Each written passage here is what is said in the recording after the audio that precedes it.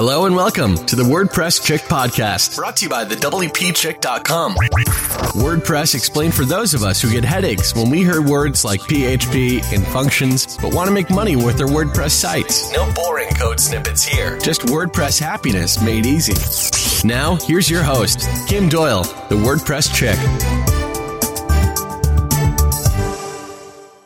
Hey, what's up, everybody? Welcome to the second official Conversations with Kim. This is part 2 from last week. You listened to the conversation with Gordan, Orlic, and I, and we were talking about lead surveys and how that all started. We're going to pick up that conversation today because we have a lot that we did not cover. Gordan, what's up? Thanks for being here. Hey, thank you for having me again. Yeah, everybody, after last week of putting the transcripts in and realizing we talked a lot. That was a lot of words. That was fun.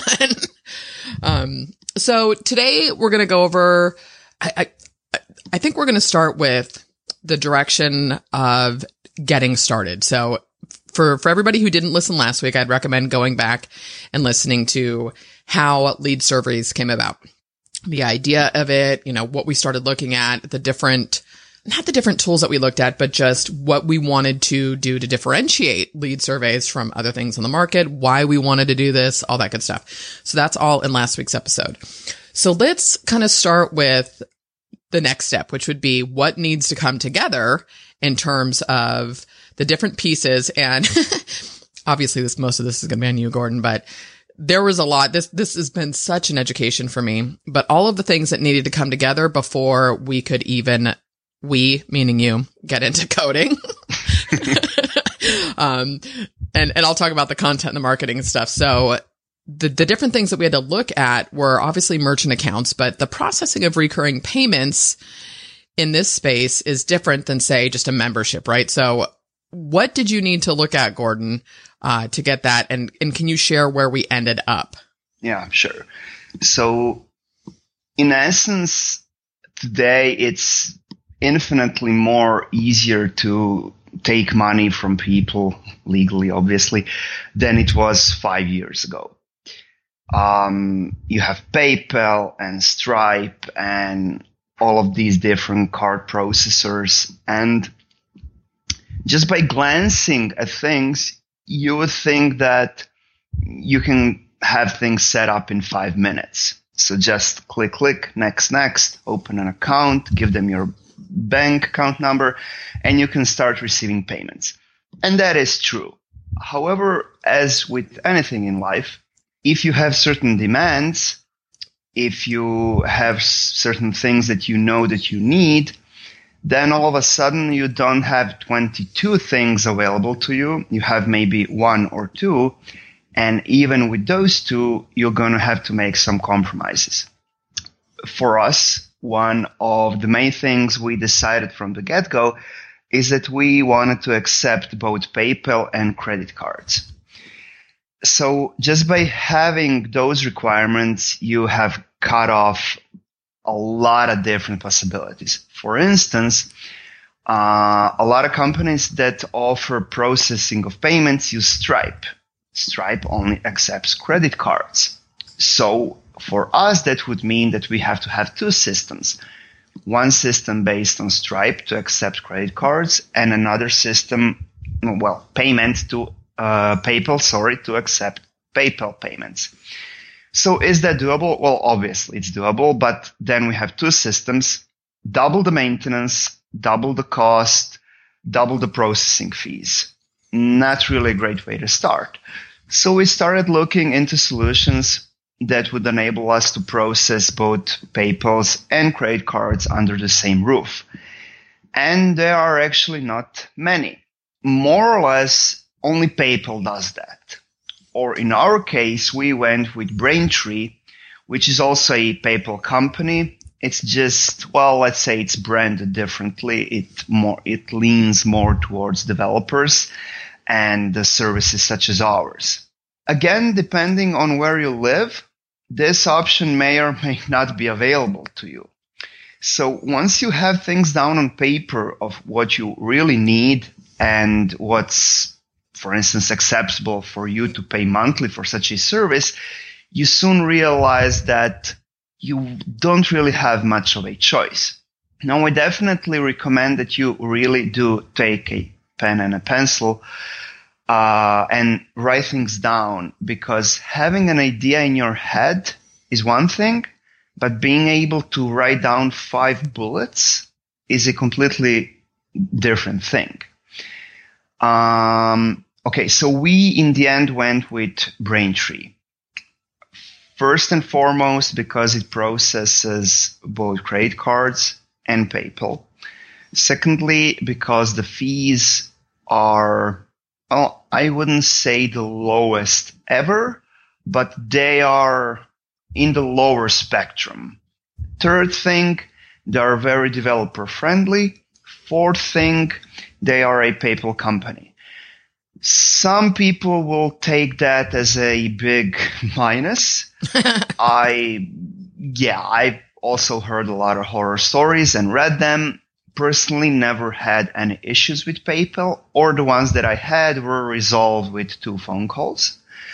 Me too. I any issue I've ever had with PayPal, I can get somebody on the phone, and it's been great. So, yeah, from what I understand, and no offense to anybody, you get into problems with PayPal when you lie. When you live in a country that's not supported by PayPal, and you do manage to open an account either via a VPN or a friend does it for you, and in a couple of years, the truth gets out, and now you're in a pickle because, you don't live in France.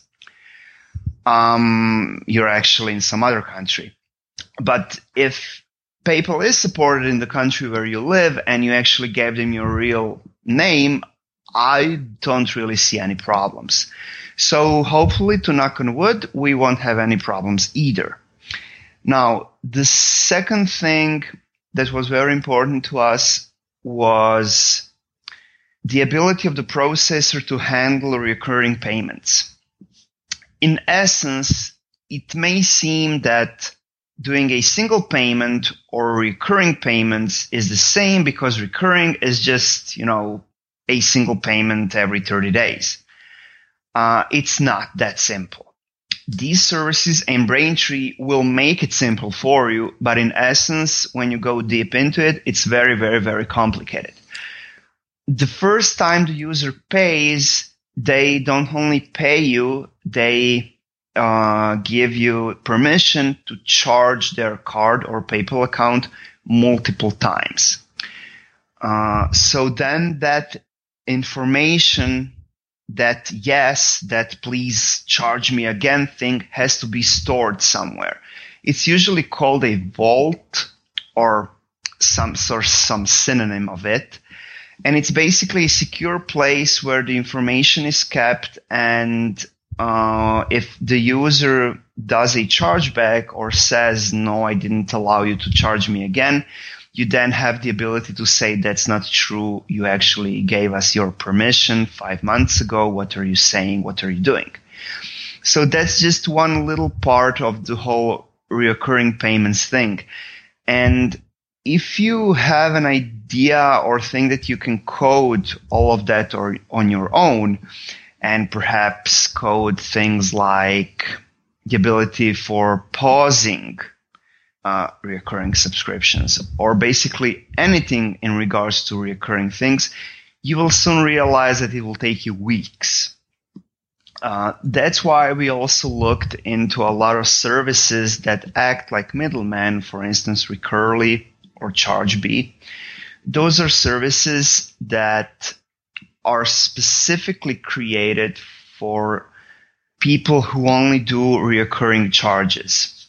They give you advanced tools to look at, for instance, at your stats, to be able to tell how much you actually earn per month, what's your churn rate, what are the fees you're paying, how loyal are your customers. But the reason we didn't go with any of those services is because they didn't have a very good connection with WordPress. In order for us to connect with those services, we would have to write additional software, so basically a plugin for WordPress to connect with them, which is again not a 5-minute job. on the other hand, us going with Braintree allowed us to use WooCommerce and their built-in support for Braintree as a payment gateway, and most things came to life out of the box. Or, if I want to be more precise, we didn't have to develop anything, we just have to implement things. And whenever you have a chance to implement and not to develop, that's definitely the way to go, because not only will it save you time and money, it's basically a situation where when you're doing something that others have done as well. So if you do run into a pickle, you can Google it and find other people with similar problems.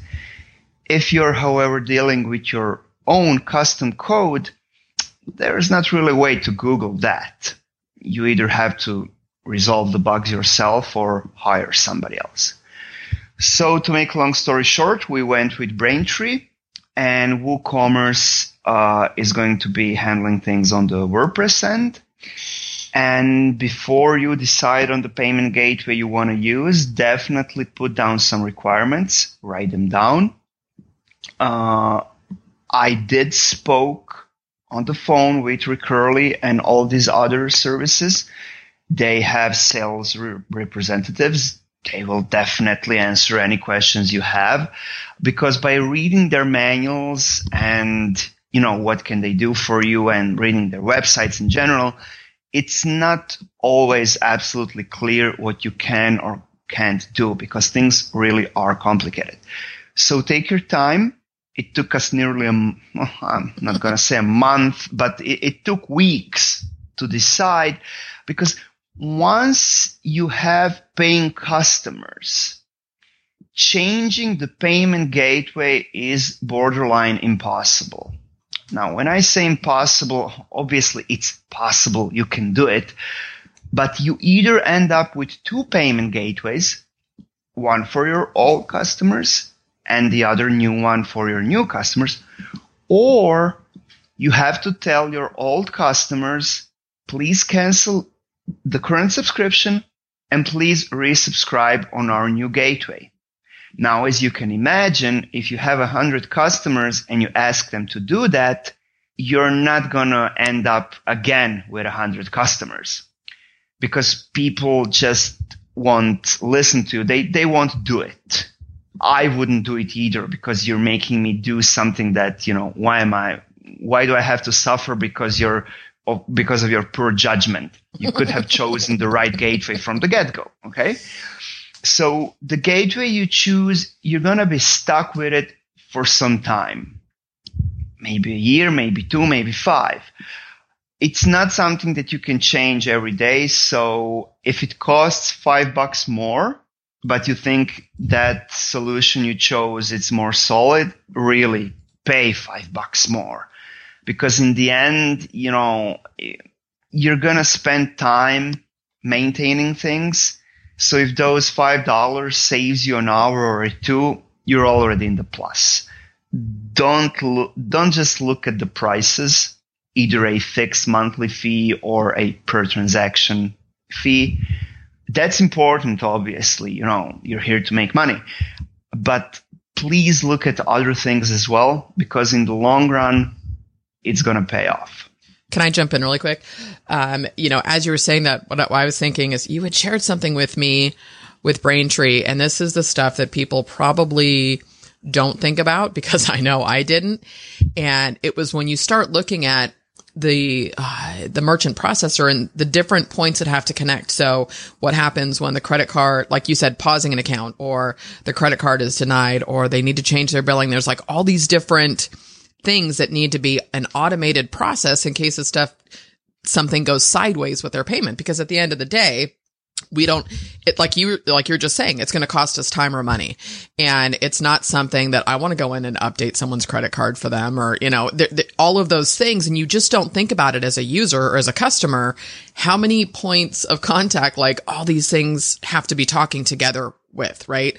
And so, It's like when I had suggested, Kajabi, right? I was like, cause we're going to put the training. Ideally, I'd like to store all the training in a Kajabi site just for lead surveys. And I was like, well, let's just use that. They've got recurring and stuff, but you know, your answer was they've only got 2 APIs. And I was like, I didn't know what that meant at the time, but you know, understanding that I think anybody, you know, who's hearing this and is thinking, well, I'm not going to do software, but you also want to think about all of these points when it comes to whether you're selling courses or, you know, a one-off digital product or a membership. There's all these different elements that have to come into consideration. It's not just getting that buy now button set up or setting up just a recurring thing through PayPal. You kind of have to plan for not worst case scenario, but as many scenarios as possible so the customers have a better experience at the end of the day, right?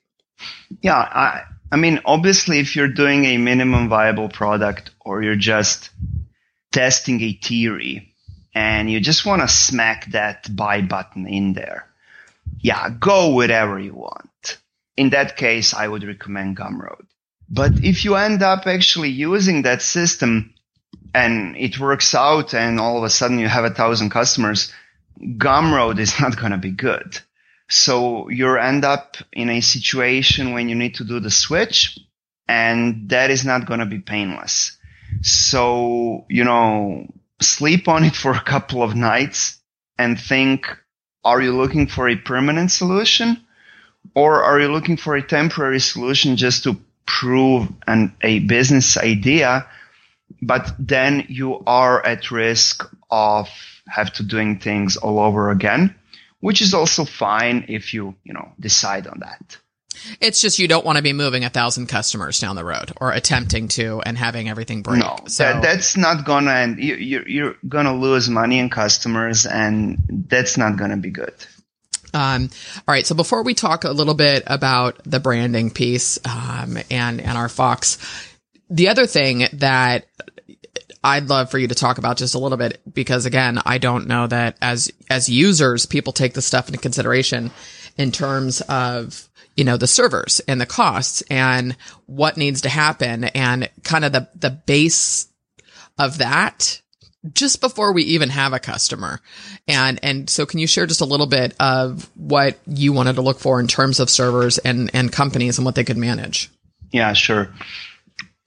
If you have a website with 12 visitors per month, you can obviously get away with any kind of hosting. And I don't know, it's going to run you $5 per month, something like that. There's not really much that a $100 per month account will do for you that a $5 per month won't. They may be some difference in speed, but for those 12 people that visit you, it's not that important. When you start doing things a bit more seriously and you get more visitors and you start putting more content on your site, then you start to see, what's the difference between a $5 per month and $100 per month hosting. And at some point you have to move your site to a better hosting provider. Anybody who has ever moved their site knows that that's a real big royal pain in your behind. You have downtimes, files get lost, you don't know what's where, you have to hire somebody to do the move for you. It's stressful. Now, when it comes to a huge system like a SaaS or something that we're building, that move, it's even more complicated, and it's definitely not something that you want to do. So you're looking for a hosting partner that can support you from day zero when you're nobody, but they can also support you, in 2 years when you're actually one of their prime customers. There are really not a lot of hosting companies that can do that, because most companies that you see are reselling somebody else's resources. They're basically just bulk buying and then reselling, and the people who manage the servers and the whole service, their knowledge only goes so far. And if you run any kind of a complex service, you soon realize that they can't stand behind you after you outgrow them. So since our system is based on WordPress, we were looking for companies that know WordPress, that have done similar projects, and basically somebody that we can call when we have a problem, somebody that knows more than we do, and somebody that we will be paying for the know-how. We are obviously paying for the servers as well, but in any kind of hosting environment, when you're giving them $5, yeah, that's going for the servers. But when you're paying $100, you're basically giving them $10 for the service and $90 for the know-how. For us, that's important because as we grow, we need people that know how to scale things, how to keep them as speedy as they were on the first day, how to perhaps have servers one on the East Coast, one on the West Coast, one in Europe, so that regardless of where you end up using LeadSurveys, it's always going to be as fast for you as it was the first day. Now, one of the things that you can do, but I wouldn't recommend it, is just getting the servers, let's say from Amazon or from DigitalOcean. Those servers are unmanaged, meaning that you are the one who is managing them. You have to install all the software updates. You have to install all of the software yourself. You have to do everything yourself. And that's not a 5-minute job. Now, if you have a company of 20, let's say, and you have a system engineer on board that can handle those servers, excellent. He's going to do that. You're paying him. But at the end of the month, it's again not something that's free because you have a man, his full-time employee just to handle the servers. Now, we don't have that kind of a situation, so we wanted a third party to handle things for us.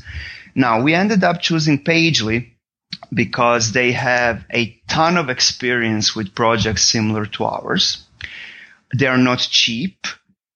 When I say not cheap, that's neither good or bad. It does mean that they're not undermining their own experience and the service they provide. They have all of the infrastructure that we need, and they will be able to follow our growth for years to come. If you go on Pagely.com and you look at the prices, I'm not going to quote them, but you'll soon realize that we're no longer talking about $5, $10, $100. You're looking at tiers of upwards of thousands of dollars per month. Many will say, well, they're robbing you. No, they're not. It's just that there's a huge difference between your GoDaddy account and the thing that we need. So if you're thinking about doing a SaaS, please bear in mind that hosting expenses will be your number one expense besides, let's say, support. It's not something that you can skimp on. You really need quality hosting. If it costs $100 more per month, let it cost $100 more. Yeah, well, if you're not going to set up the environment, again, that's what's been so interesting with this for me is at the end of the day, it makes more sense to do it right from the beginning than just like, having to move a merchant account or having to move servers. It's God, what a nightmare. Like you said, I know what a pain it is to, not that I've personally ever moved my sites, but that's a nightmare in and of itself. And then in terms of the servers too, so people need to take into consideration, I think we may have touched on this last week, but just so there's a base cost for having the servers. And then every time, people's surveys that's costing us money. Every time a survey shows or loads or whatever, that's where, the cost comes in with the surveys. Is that correct? Yeah, that is correct. Obviously, for that one survey, it's just a fraction of a cent. But when you have millions, then it's no longer cents, it's real dollars. And, as time flies by and you have more customers and you have more leads and you have more surveys and you have more of everything, then moving becomes infinitely more complex. And since, as we said, we are charging a monthly fee, taking down the service for a day or two, that's not cool. Yeah. I mean, if you're paying for 30 days and I shut down for a day, that's 3%. No, that's a considerable downtime. I would be pissed if, a service did that to me, so I don't want to do it to our customers. And when you're thinking about moving, there will be downtime, or there will be some time when the service is not completely up. So try and avoid that from day zero, and generally try to find partners that will be able to support you down the road so that you don't have to switch things in a month. Yeah, this has been an interesting journey. Just I've learned so much more about this. So let's shift gears a little bit and let's kind of talk a little bit about the branding, because, Gordan, I was trying to think about when we were originally talking about the name and stuff too. I don't know that there was a whole lot of that was a pretty easy thing. It was we both knew it was made more sense to be clear. Like there's no guessing what LeadSurveys is about, right? Yeah, we talked about those funny, quirky names, but we immediately decided that, naming the company Banana Pride doesn't. Yeah, no, you have to have a tagline explaining that you do leads and surveys. It's fun. Yeah, it's great. It would make for a great logo, but it doesn't really do much for you. Well, no, and forget, like, I wasn't even coming from an SEO perspective, and it's tough because I like the stuff that's clever. I really do. I like to be able to take a theme and run with it. But at the end of the day, nobody's going to be guessing what the site, what the service is. No one's going to guess what the product's about. And so I don't know. It seemed like that stuff was pretty easy. And then I was surprised that I was kind of surprised it was available. And I know it's a .io extension, but I was kind of surprised. Cause I don't know. It just, to me, I was like, this is a home run with the name. And so what we did is, so initially we had a logo done, and it was more of I don't know what the right terminology is going to be for this, but it was a nice polished software logo, kind of. And simplistic. Yeah, very simplistic, very clean, which I still think everything we've got is pretty simple and clean, but it didn't have a personality. And so, and you had said originally, like, what about a mascot? And I was like, oh, no. Like, I was thinking it was kind of quote unquote dated, for lack of a better term. And then as we're doing this research and looking at different tools, I loved the companies that had a mascot, whether it was incorporated into the brand or whether it was incorporated into the onboarding and you could pull in. But all of a sudden, I felt like these companies totally had a personality, and there was this little, I don't know. It was just a notch above a bland software company, because the other thing that I came across was, I'm sure you came across it too, but just what was obvious to me is the companies that just felt like a software company. A lot of those companies didn't have a feeling of community around them. They didn't do a lot of content. They didn't do a lot of customer outreach and training and those types of things that get me all geeked. And it was just like, another tool. Really, that's kind of how it felt, which I love all my tools. But, so do you remember the mascot came about? I think we changed the logo after we came up with the idea for the mascot, right? Yeah, because originally we had the fox drawn. No, we asked for two versions of the fox. One that goes with the logo, and the other one we gave full creative freedom to the person who did the logo. Because, we knew that the fox has to go with the logo, which it's actually more complex thing to do than it sounds. You have to draw something that goes with something else while still keeping all of the requirements we had. So yeah, we ended up editing the logo partially after we got the fox. Well, and even the fox, I remember being on Skype, and it was, I don't know. You're so patient with me because we could have gotten ahead of this if I had jumped on it earlier, but trying to come up too with the right mascot. And it's funny because, my friend John Perez is trying to come up with a mascot now for his own brand. And I think because of our fox, I'm going to go ahead and take credit for that. So sorry, John. But it can't be a fox. No, it's not. But we were going back and forth like, okay, should it be, robots are overused everywhere. So we didn't want to do that. And an inanimate object, an animal, like a little person. And then we narrowed it down to an animal. And then I love the point that you had brought up, like it needs to be smart. So we knew it couldn't be a dolphin.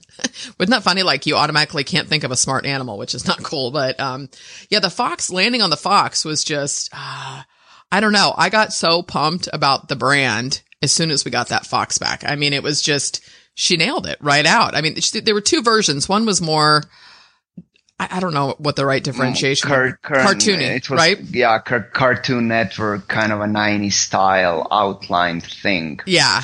It wasn't bad, but really wasn't bad. But just this one went more with our team. Well, and pulling in the Google material design, which you've gotten me completely obsessed about to the point where I'm like, I think my next phone needs to be a Google Pixel.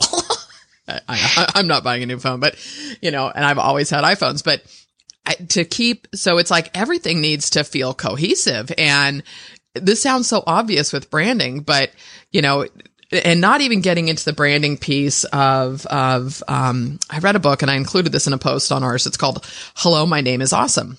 Because when it comes to branding, it's like, it's not just find a name, pick a logo. You need to do the pen to paper work and sort of drop down like names and what does this feel like and what do you want people to connect the brand to? And, so all of those things came into play and then looking at building out the site to support because the Google material design, which is going to be the admin and the surveys and all of those things. It's like, well, you don't want the site to look so different. And then here we have this illustrated fox. So at first it felt hard, but once we got into it, I just feel like that fox makes the brand. No, the difference is huge. Really, whenever we have any, I'm not saying any white space, but when you have some space that we don't know what to put there, bam, you put a fox, it's good. So it really lightens up the place, gives it a personality. And as long as we don't overuse her, I think people are going to love her. Yeah. And what's fun is just started putting some content out last week that, and she was on, I don't know, one of the social images or sending people to the site. That was one of the first comments I got. Love the branding. And she just nailed it. And so then, it's going to be an interesting process in terms of navigating when to show her, when not to show her. So the first thing we're doing, and I'll link to this when this goes live, the page will be up. So we're going to do a contest, name the fox. And because she needs a name, so it's not just the fox. And part of doing affectionately known as Foxy, Miss Foxy, Miss Foxy Fox. Yeah. So we're going to actually give her a name, with your help. And part of that choice in doing this. So, let's talk just a sec, Gordan, and you don't have to go too sideways on this, but this whole idea of contests and giveaways, because you've just been through this. And in my experience with like a contest or a giveaway is what I have found is you would think the, like giving away software and all these great products would be great. I honestly believe that because we've gotten so digital in our current times or whatnot, people are missing like fun stuff in the mail. And so when I had done Hustle Free, we sent out this kit. And so I thought we need to send people swag, like a t-shirt and, a sticker and a mug and kind of random stuff. There is a free account that's coming with this, but there's something about the swag. So we're going to do this contest ideally for brand awareness, to connect with our audience, simply for fun, right? Because this is where, I don't know how to say this, but the marrying of, so we've sort of got this whole front end thing happening of building the brand and ideally building a list and potential subscribers. And then you've got all the behind the scenes stuff that you're working on. And so this is kind of I literally am picturing like a scale with two, weighing stuff on either side. But with the contest and the giveaways, what did you find with the one you guys just ran for WP Loop? The whole idea of the giveaway on WP Loop was, let's have a huge prize pool and let's have people pick their own prizes, because when the quote unquote traditional giveaways tell you, these are your 5 prizes, this is what you get. So I assume that out of those 4, 3 are shitty and you don't want them. So I imagined, let's give you a list of 100 premium plugins and themes, and you can pick anything you want. So in the end, it got to $2,500 worth of prizes, from which you could pick whatever you wanted. It's not that it ended poorly or that it was ignored by people, but it wasn't a landslide that I expected. Mm-hmm. So the takeaway for me here is, if we, in a month or 2 or a year, if we do a giveaway that's worth $25,000, which would be borderline impossible, I don't think it would do any better in comparison to the 2,500 one we just had. I don't think that the end dollar value really matters that much to people.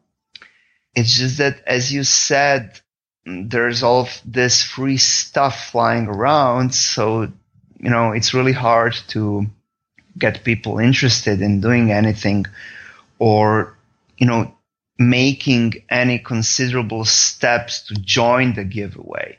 If they have to do anything more than tweet, that's a burden to them. So all in all, just doing a giveaway with some good or bad prizes, it probably won't be a landslide in most cases. So anybody who's considering that, I would advise to, think about the resources you have and how much you want to invest in this in regards to prizes and paid traffic and everything else, because you might not get out of it as much as you think. Well, and pulling it all together, there's a lot of time and energy that goes into pulling together what you did. And so I think when it comes to, and I don't know, it could be the space too. I wonder, I think there's a lot of shifts happening in the WordPress space in terms of a retraining of the free mentality. That word is cursed. Yeah. So I think there is some retraining going on as most companies, there's the quality products are premium products now. I think the JV Zoo traction is, you don't see a lot of WordPress products in there anymore, because there are quality products in the marketplace that are supported, and those people are in it for the long haul. So, you see a lot of that changing. But I think in terms of, a lead generation tool, a brand awareness and stuff, it's, this is, I think what I'm finding is a little bit tricky is, okay, creating this content and trying to connect with people and build an audience before they can see the app, right? Before we can say, you do this and this. So it's coming from that perspective. It's been a really interesting journey. And so a lot of this is a testing to see what sticks, right? And so doing the name the Fox is, it's just fun, and she's awesome.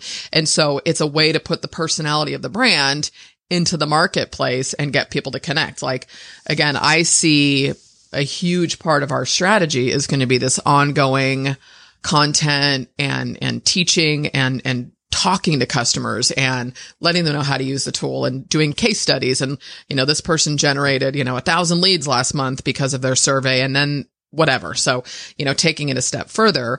But this is all really, I don't want to say a crapshoot, but it's your best guess, essentially, right? I mean, I know that there's data, but because we're using, our own individual audiences to pull this into this, and then obviously getting, JVs and stuff on board. But while we do this, it's like we want to be able to do a webinar and all that stuff. But again, until we're able to dig into the app to show people, it's finding a way to connect with people about their struggles and challenges, which, that's going to lie on me. And I think I've said this so many times, I probably should just, I don't know, sign a contract or something, but I think doing Facebook Live, like, live streaming and talking to people about their frustrations with lead generation and where they've dropped the ball is going to help to tailor the content and tailor the training to what they need help with the most.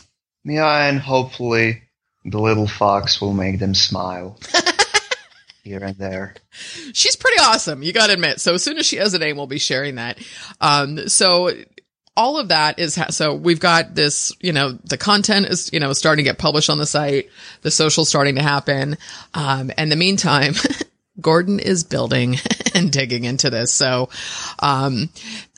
let's address, we talked before we started this recording, we had a long conversation about possibilities, because for somebody who is not a coder, understanding that on one hand, it's like you need to build the best minimum viable product, right? So we know all that. At the same time, you need to build it in a way that is planning for potential opportunities, right? Of, like we were talking about, agency accounts and stuff. So, in terms of then saying, okay, we're going to go ahead and build this, like, where do you start, Gordan? Is it, getting, is it just the dashboard? Is it the surveys? Like, where do you go about, like, this is all totally new to me. So in terms of building the product, where did you start?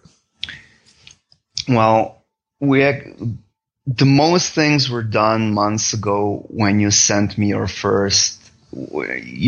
wish list for version 0. Basically, yeah, those features, okay, some we ditched, most we kept. Those features, that's what decides what gets built in version 0. So, that's our scaffolding. That's what we see that's happening immediately. Later on, a month or two of our discussions of what we want to do in version 1, 2, 3, 4, 5, and, the possibilities that we want to have, those two play a significant role.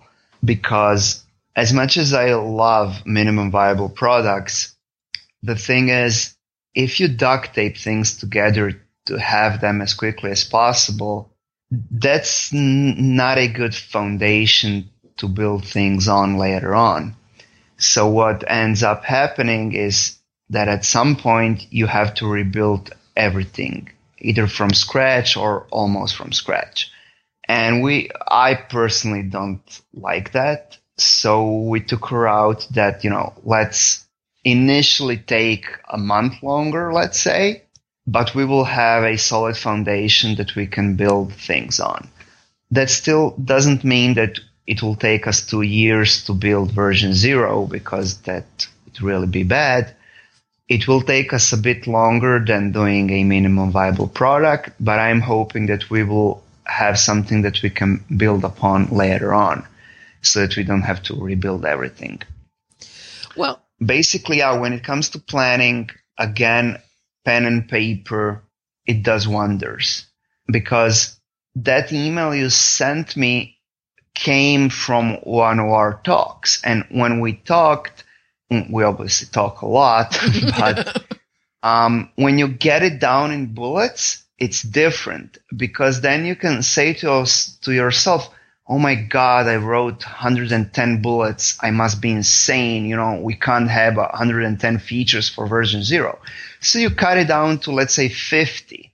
Or if you only write 5 bullets, then this is not really a crystallized idea. I need to sleep on it a bit more. So really write down those bullets, and immediately when you have them in front of you, you'll be able to grasp how much of a clear vision you have of this product. And then you can start thinking in technical terms, and write some specs down. Well, and coming back to one of our, very clear intentions is that this has to be simple, right? So in looking at, okay, well, yes, there are features that are maybe a wish list, or then there are, must-haves. And then, of course, there's other ones that, is this needed, or is ever, right? Is this just a bell and a whistle that people want because they think they need it? But again, the goal is conversions and simplicity and getting quality leads and segmenting your subscribers. So we had to step back into that and look at, all right, how do we really do this? So, I want to talk a little bit about, the pricing and launching of the product, because, the other thing that we discussed, at length was, you see a lot of software companies that do beta runs forever. Now, for what it's worth, you have so much experience in this space that I'm just like, take the lead. And of course, I'd rather not do a beta, because who wants to work for free? But you have so much experience in doing this stuff. And then we've also witnessed, companies that they launch and they do X amount of founder accounts, and, they let those people in, and it's not a scarcity tactic, but they let them in and then they sort of close it, but not for long. But they look at, let's get the feedback. Let's get them in. Let's give the founders, special pricing, the highest package, whatever. So I don't know. Do you want to talk about a little bit how we looked at doing the pricing and why we ended up deciding on the founder accounts as opposed to, beta testing? Yeah, sure. Just briefly touching on the beta thing. For anybody that thinks of putting out a public beta because they will get free feedback and basically free beta testers, that's quite a false premise. First of all, properly testing software is quite a frustrating experience, because in order to report a bug, you have to write down the steps of how to repeat that bug so that it can be fixed. If you think that somebody, actually your customers, will do that for free for you, you're really mistaken. So this is something's not working. They're frustrated. They're pissed at you. And now you expect them to write that down systematically and report it to you with, screenshots. Why would they do that? They have shut down that tab and they are looking for another piece of software that does the same thing as yours does. And even when you get a final version out, they will still remember those first days when it didn't work, and most probably tweet about it and blah, blah, blah. Now, I'm not saying that having a beta is something you should never do, a public beta, but it really does depend on the type of the customers you have. Our customers are not developers. Right. They just want something that works. It works now. It works fast. It's simple. And they don't have to have a PhD to make it happen. By giving them a beta version. Now, I have to stress out that one may think, we told you it's a beta. What did you think?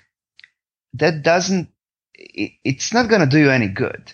Yeah, we told you basically doesn't work. But people will ignore that, because why the hell did you give it to me then in the first place? Don't assume they know what a beta is. Right. So for our customers who want a quality, simple end product, I really don't see a beta as something that would be good for anybody. For us, it wouldn't be good because it makes our brand look shitty, and we wouldn't get the feedback we need. And for them, it would just be a waste of time, because they try to use something that really doesn't work. And they spent 10 hours creating a survey that they can't put on their website. So we basically stole money from them. So that's why we won't have a public beta. Well, or the whole free beta thing. To me, it's the same thing. It's sort of like, I'd rather, when I say we, I mean you with the coding, deploy, build it out correctly until it gets, until we're ready to sell it. It just doesn't make sense to me to do that. And again, you have so much experience in this. It's, it's not like just going, we just want to make money. It's no, let's get this right from the beginning. No, I do see a benefit of getting feedback from customers, but those people who give you feedback, they have to be able to do that. They do need to have certain skills, and they need to be aware of the fact that they are investing time in something that may not pay off to them. So they are, doing a favor to you basically, and you are promising to them that you're going to give them a free account or whatever. But for people for who the web is just a tool, they don't want to be in love with it. It's a tool, here's $5, make it work. Mm-hmm. I'm not interested in building it with you. It's not a Zen experience for me as it may be for somebody else. Yeah. If I'm buying a hammer, I don't necessarily need to know where the handle came from. And, it was a glorious piece of wood we took down to make the handle for you. No, I just give it to me. I want to put some nails in. Yeah. On the other hand, if you're talking with 5 other people who, have factories that make hammers, yeah, great. Then go into the details. They can test the new hammer out for you. But in most cases, that just won't happen. You're dealing with customers who want to give you money to have something useful. Giving them a beta, it's not going to work out for them, because best scenario, it may work in some cases. That's the best they can get. So it's just not something they're looking for. That's why we decided to, onboard the first 100 customers and give them a much lower price in order to say, thank you for believing in us. Thank you for being the first. Thank you for being here before others were here. And we hope that people will appreciate that, and we certainly will. And after that period is done, well, then the usual prices will set in. Without testing, we can't know if those prices will be good or not, because as with most things, there's not really, you can't do it bad or good. It's always something in between, right? Mm-hmm. There's not a formula to price it. You can look at the competition. You can think of the value you're giving. You obviously have to think about your expenses, because if you're selling below what you're investing, you're a charity. No, you're a startup. Yeah. And we are not a startup. So pricing properly obviously takes some experiments. You need some time to dial that in. But again, if you change prices too often, it doesn't really send a good message out. No, and you know what? I think it's easier to, on one hand, you don't want to price too low, but I look at it this way. It's kind of like, let's say you put a house on the market and you overprice it for the market, then you got to keep dropping the price. You lose a ton of potential buyers and money in between. So if you start at a price point that you have done, your due diligence and say, this is where, because we'll have 3-tiered packages. And so if you say this is where we're going to start, it's a lot easier to gauge after running it for a little bit and raise a little bit to me without, you don't want to lose people, so people coming to the brand for the first time, if they see the new price, that's all they're going to know.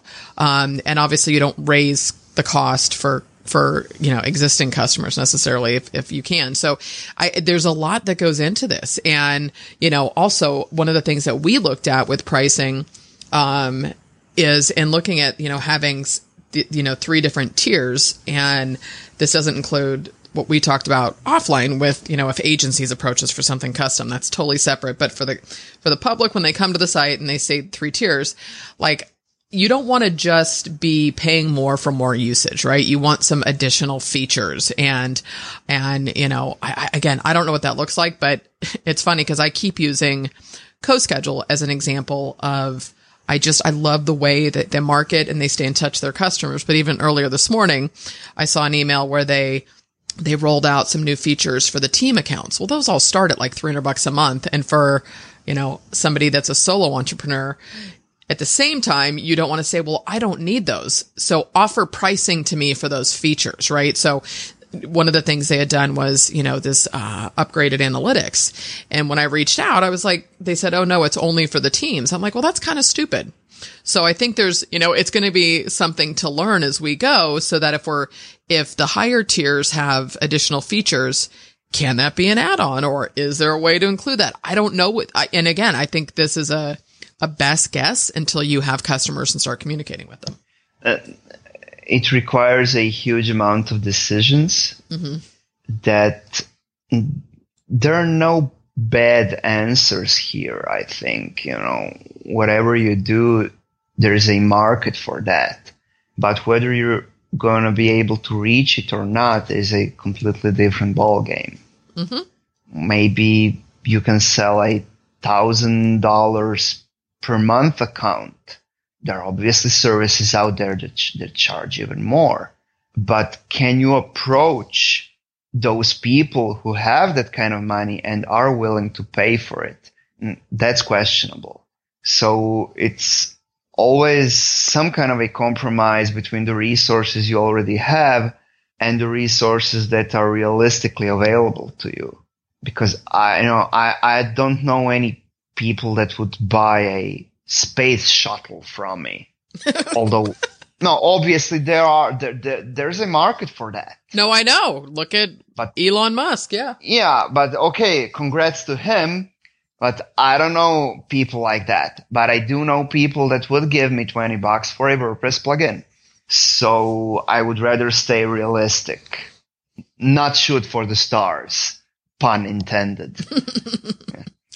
Well, at the end of the day, again, I don't know. I feel like we have had a lot of conversations about this and looked at a lot of pricing models. And the goal is to, really have a relationship with the audience and our customers so that we know where, what they want, what they don't want, all that kind of stuff. But at the same time, it's on one hand, we're keeping it simple. On the other hand, we don't want to assume they're stupid, right? So it's not about repeating quote unquote features that seem like redundancies or using language that doesn't make sense so that the user then they just don't ask, right? It's so when it comes to the pricing and what you provide in each of those levels, you do the best you can and it's a course correct, right? As you go, you just continue to course correct and you can't do that. And, I preach this all the time on the show. Like it's through the doing that you get the answers you need. You do as much planning and best case scenario out of the gate. And then it's go time. You got to go live. Yeah. You got to take the gamble. Yeah. That's part of the business. So let's wind up and we'll have a better, I would say within 30 days, we'll have a better idea of specific dates for people or ballparks, right? Yeah. We're not going to jinx ourselves with any dates today. Within a month, we'll definitely have some dates and we'll be able to tell people when they can expect the gates to open. Believe us, we are doing everything we can for that to be as soon as possible. Well, and in the meantime, so in terms of connecting with us, I don't know, I'm just thinking out loud here, but like after we get the Name the Fox contest sorted and we announce our winner and what her name is, the Fox, it might be fun to start doing, whether it's a live stream or a webinar, but really I want to know the frustrations and challenges that people have when it comes to lead generation, or understand, do people really get segmenting and how to talk to those customers and separate that stuff out. So while Gordan and the guys are madly coding, I'm here to connect with you guys in terms of content and what do you want and where is this going to help you the most? Because again, this is not, I doubt Infusionsoft is listening to this. So I do not want this to be like Confusionsoft where you need to hire somebody to manage this tool. This needs to be something that gets you results quickly and is like the ideal marriage for your autoresponder, whatever you're using, and your site, and that it's a great experience for your visitors and your customers. So I think we covered everything, Gordan. Any last words? No, it's a lot of work. It's a lot of decisions. Yeah. a lot of places to make mistakes, but nothing's written in stone. I think that you can pivot as you go. So as long as you have some, let's call it passive income to sustain you while you're investing time in this, I think, you'll be golden, because it will take time for everything to sit into its place. This is not a couple of weeks of work. You're looking at something, it's going to take you at least 6 months for things to start taking a certain shape and for the money to start coming in. So if you're looking to do something quick over the weekend, this is not the game for you. Well, and it also depends on where you're starting in terms of an audience and all of that. So we're able to leverage the audiences that we have, right? We're able to leverage this podcast, right? And this, I feel like this is a little bit self-serving. At the same time, I hope people understand the goal in this conversation with Gordan specifically is this has been so eye-opening to me. It's just been this whole massive education, and where I'm never going to be the one doing any coding, but it's so imperative that I understand this. And I think that as listeners, because I think everything that we've talked about in both episodes, Gordan, to a certain extent can be applied whether you're doing courses or a one-off product or even coaching. There is this, methodology and process to pen to paper, but also testing. I did this recently with the content strategy workshop. I thought, okay, I'm working on this stuff for LeadSurveys. I'm a fiend for content. And so, why don't I teach what I'm working on? So in a way, it was like a paid beta, right? For that little course thing. But it's like, I'm getting massive feedback from people on what would be helpful. And, I've asked her, can we get a template for this? Or how are you doing that? Or what's the best way to go about doing this? So, because it's all in my head. And so in a way, I think that everything that we have shared about building a SaaS, but it's not just a SaaS, it's a brand, and we want to build a community with our customers. So you can apply it in all these other areas too. That's my 2 cents. Yeah, and we are starting from scratch in sense that obviously LeadSurveys doesn't even exist, and we don't have any customers. So we are starting from scratch in that sense. But on the other hand, pulling out all of the resources that we already have, we are doing the best that we can with what we have. And that wouldn't be the case if we were building, rockets, because neither one of us knows anything about that. So, if you're starting something new, think about how you can utilize the things that you already have, whether that being an audience or, a WordPress plugin you already wrote or something like that. It will really help you, because even with that, and even with everything we already have, it's still a lot of work, a lot of decisions, and a lot of brainstorming. Well, and the other thing, Gordan, it's like, I couldn't have painted a better scenario, to be honest with you. And you're sitting here like doing all this work on that side, but because I am obsessed. I love tools and software and stuff. And I don't know when when I dipped my toes into plugin development years ago. But again, having developers that are overseas and don't understand the market aspect of this the way you do. And then I've built up an audience that I can talk to and communicate. And I love doing the content. Like this was ideal, so for people listening, if you have an idea and you don't know how to get it, finding somebody who's got the skill set you don't is a way to make it happen quicker also. Yeah, because you complement each other, and then you fill the gaps.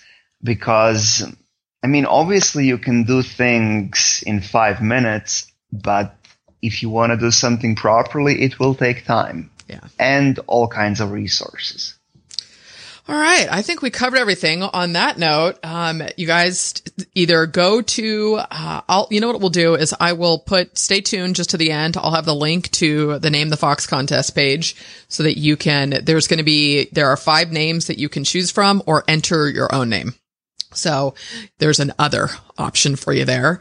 And the the Fox kit, as we're calling it, is there's a free LeadSurveys account for a year. You get a t-shirt, a sticker, a mug, and I think I threw in a Moleskine journal on that too, to go with our orange. And a fountain pen. So you can write. This is kind of fun since we just talked about putting pen to paper. So that all worked out really well. So you guys stay tuned. I'll have the link. As always, thanks for listening.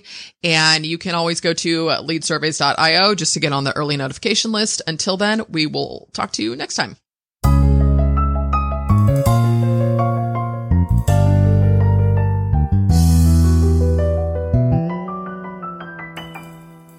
All right, guys. So there you have it. That is part 2 of my conversations with Kim with Gordan. And of course, we're super excited about LeadSurveys. Now, the link for the Name the Fox contest, you can go to thewpchick.com/Fox contest. Easiest probably to track is thewpchick.com/Fox contest. And as always, guys, thanks so much for listening. And if you haven't, I'd love a review in iTunes. Appreciate it much. Have a fabulous day, and we will catch you next week.